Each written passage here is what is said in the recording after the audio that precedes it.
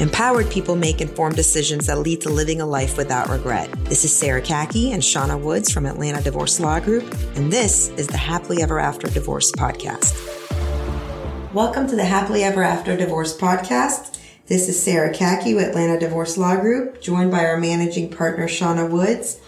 Shauna, today we're going to talk about gender roles, and I will ask you to lead us through this. Absolutely. And we're talking about very specific gender roles, very traditional gender roles in which the role or the behavior of the person is seen as culturally appropriate based upon their assigned sex at birth. So, for instance, way back in the day, girls would wear pink and boys would wear blue. And you still see this, when a baby is born, a child is wrapped in blue or they're wrapped in pink. And at that point in time, that is a cultural thing, right? That they are now coming out and announcing their gender. And in gender roles, especially when we talk about gender roles in a marriage, they're traditionally, right, a woman did the housework and she did the child care, and then the man would go out to work and provide for the family. Well, nowadays, what we're seeing is nearly 70% of all families that have both parents in the household also have both parents working outside the household. So it brings into question, do these quote unquote gender roles still work culturally for us in this day and age when we have both parents working outside the home? Sarah, you are a family in which both you and your husband work outside the home. Right. Does gender come into play when you're assigning roles, or do you even assign roles in your family? We do assign roles. So our family very much goes by the belief that there's got to be ownership over every responsibility in the home. And what does that mean? That means that who does what. So each person has duties in the home, something that they have to contribute. And it's very clear that the things that need to get done for our home to run the way we want it to home, so it's clean, there's food, bills are taken care of, that sort of thing. Who owns each one of these responsibilities? It can't be, whoever takes care of it, because it's not going to get done if somebody doesn't own that responsibility. And Hisham and I are both very much lean into our assigned genders. Like, I very much lean into being a girl and being a woman. He very much leans into being the man of the home. So we're probably more traditional on, how we operate with that. And I think we have learned, though, over time that there's been times where he's had to take over more of what's the stereotypical female gender role based on what's going on in my life. And I've had to take over more of some of the stereotypical, the husband roles based on what's going on in his life. So for instance, there were times when Hisham was doing the more of the cooking and the cleaning in the household, especially during COVID, actually. I was very busy making sure that Atlanta Divorce Law Group was thriving. Our clients were being taken care of. I was also bearing a child, which is a big part of my gender. Talk about gender roles. Right. That was a big part of my gender. So he was, and we couldn't have any help during COVID. So during that time, God bless him, he was cleaning the house, cooking, getting groceries, making sure that the kids were set up with their virtual schools while, I was jumping in from calls from 8 a.m. all the way through 8 p.m., just managing Atlanta Divorce Law Group and helping our clients get through what was a really, really hard time for so many. So at that point, I would say that if you were go to post 1970s, I might have looked more like the more male role, the husband role in the family. And he was more help supporting that with taking charge of more what was the female roles. But in our status quo, we go by who does what best and who feels more strongly about something. Hisham has a very strong standard on how the kitchen should look at the end of the night. Right? That might be considered more of a female role, but because his standard is so high on it, he gets to do that job. I have a very high standard of how orderly the house looks and how pretty everything in the house looks and that there's fresh flowers in the house. So I get to take ownership over that. Now, when it comes to paying the bills and taking care of all that, he's so much more organized than I am in that way. So he gets to do that. I think when push comes to shove, if we were in a crazy situation where we're fleeing the country and something catastrophic has happened, we probably would very much lean into our genders where he would be the man and he would come in and take charge and say, okay, family, here's what we're doing. You do this, you do that. And I would tend to the children just because we are both so strong in our assigned genders. But based on circumstances, we'll step in on who feels more strongly about what and who needs support in what area. And I think that's really what's necessary in a modern partnership.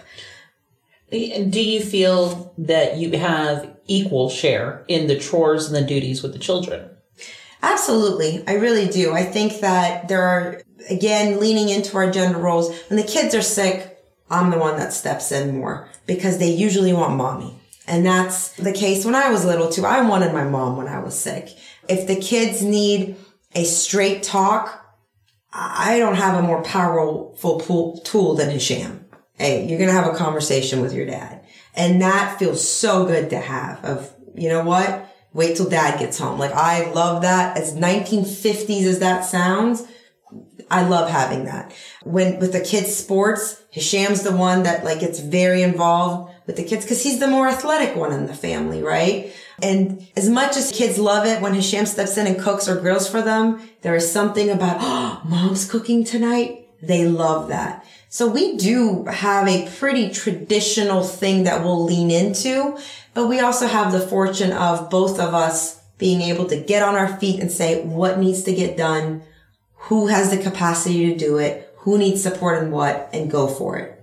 You know, interestingly enough, I had looked up some statistics before we talked about this in particular, and very much so you're following the trend in the statistics where a lot of people do feel that they are sharing 50-50 in the responsibilities, but 61% of men say they have more play activities, right, with the children, and 60% more men say they have more discipline of the children.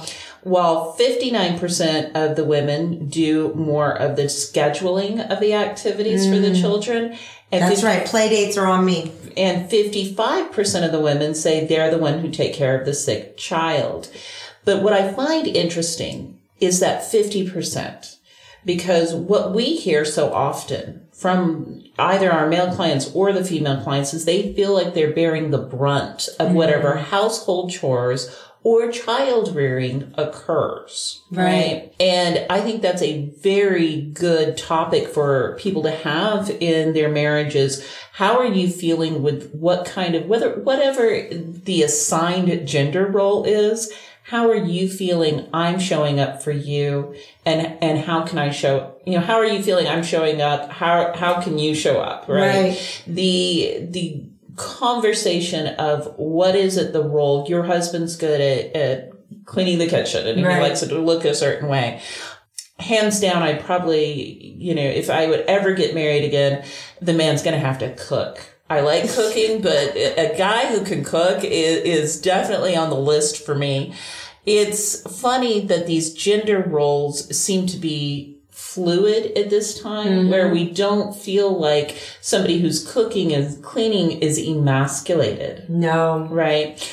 Or a person who is doing the books, because oftentimes I'll have women come in and they're the ones who are in control of the finances because they're better at it, because they've built a business, or they're CPAs, or that's, their strong point. And I really think that when we're talking about gender roles, we kind of have to take a step back and let it not affect us if we're doing a traditional gender role, as long as we're both okay with it. Yes. And not letting it be the point of topic of, oh, that's a female thing or that's a male thing. So I think that's exactly it, because at the end of the day, how a partnership works, if we are just leaning on the stereotype of the gender role, we're just going to the default mode, right? And I think that's what society's provided us with gender roles. It's given us a default mode to say, if we're not communicating, we're not in agreement, we're not talking, here's a prescribed partnership of gender roles of you tend to the children, you feed, you nurture, you take care, you protect, you provide, you make sure everything is safe.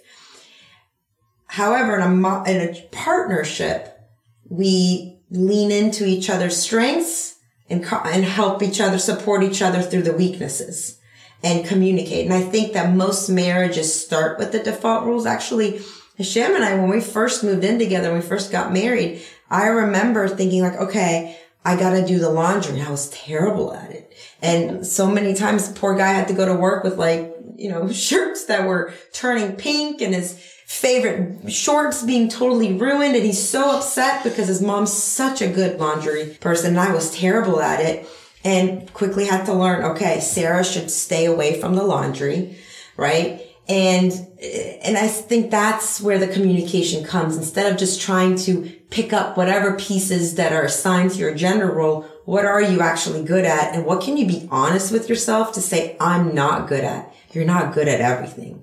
And you can very much lean into your feminine or accept your masculinity and have parts of that gender prescription that you're just not good at, or it doesn't attract you, or you're not into.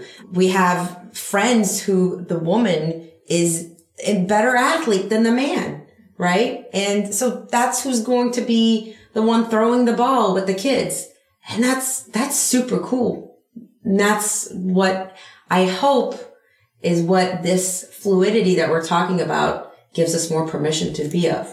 I think you couldn't have said it better. Okay, awesome. Thanks for listening to the Happily Ever After Divorce podcast. If you'd like to learn more, go to AtlantaDivorceLawGroup.com/resources.